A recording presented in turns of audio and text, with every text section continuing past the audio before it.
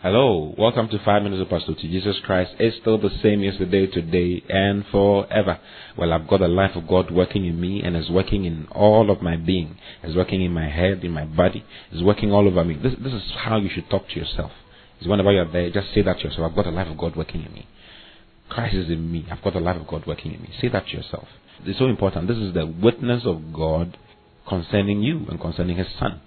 You see, if you read in 1 John 5:9, he says, if we receive the witness of men, I was talking about the witness of men yesterday, the witness of God is greater.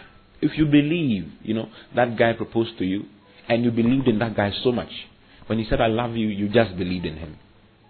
Probably he has another intention in his mind. We've had various stories, husbands butchering their wives poisoning their husbands. They were in love some time ago. They proposed to each other, they accepted. They believed in the witness of men. They believed in the witness of their husbands, the witness of their wives. You see, so if we believe in the witness of men, we do believe in the witness of men. Then he says the witness of God is greater than the witness of men, because God is greater than men. Then he says, for this is the witness of God which He has testified of His Son. He that believeth on the Son of God has the witness in himself. He that believeth not God has made him a liar, because he believeth not the record that God gave of His Son. God has given a record of His Son. Then he says, and this is the record. This is 1 John 5:11. And this is the record, that God has given to us eternal life.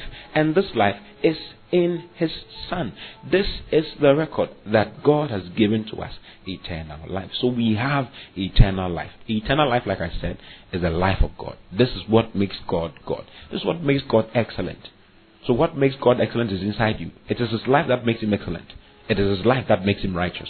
It is His life that makes Him not sin. God does not sin. If you say God cannot sin, it means God can. If you say God does not, it means that it is inconsistent with His nature. He does not sin. God is never wrong. God is always right. You see, and that same life is the life that you have received. So you have received a life of righteousness. Hallelujah. So you say to yourself, I have the righteousness of God in me. My life is full of excellence. That is the life that we have received. It says, and this is the record, that God has given to us eternal life. And this life is in His Son. He that has a Son has life. And he that has not the Son of God has not life. I have the Son, and I have the life of God working in me. You see, that is what you have. You have the life of God working in you. So you must be conscious of that life. Just as you are conscious, you see, you don't struggle to breathe.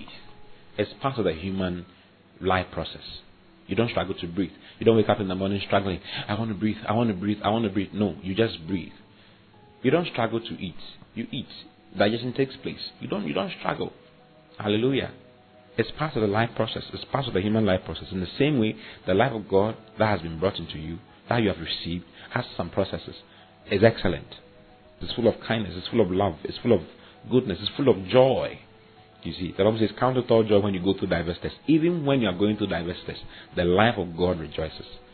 It's a natural flow. Hallelujah. Oh, praise the Lord. I'm glad I'm born again. I'm glad I'm born again. You see, when you read in Galatians chapter 2, something very interesting in Galatians chapter 2. Galatians chapter 2, verse 20. Oh, hallelujah. You see, I said we must live our lives from there. We must be conscious of it. Paul was conscious of this particular thing I'm talking to you about. You see, he says, I am crucified with Christ. Nevertheless, I live. I am crucified. In other words, my old man was crucified with Christ. And he says, nevertheless, I live.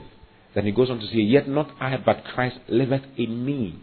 You see, so Christ is living in me. Who is Christ? Christ is the life of God.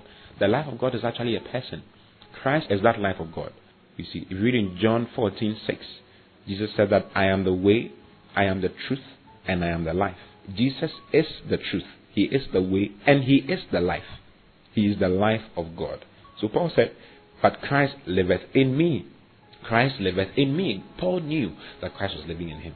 And he says, and the life which I now live in the flesh, I live by the faith of the Son of God, who loved me and gave Himself for me. Paul was conscious of who he was. He was conscious of the fact that Christ liveth in him. The life that he's living is the life of Christ. Hallelujah. So look at Jesus. How did Jesus live? Jesus was always excellent. Jesus never walked with need in mind. He never had any sense of need or any sense of lack. That's the same life that has been given to you. Jesus is the prototype. He lived that life in human flesh for us to be able to live that same life. You see. So He's giving us His life. He's now in us. Christ is that life. In John 11:25, Jesus said to Martha, He said, I am the resurrection and I am the life. You see, He is the life. And we have received Him into us. And He is living in us. Hallelujah. Now you have to be conscious. All you need to do is to be conscious of that life.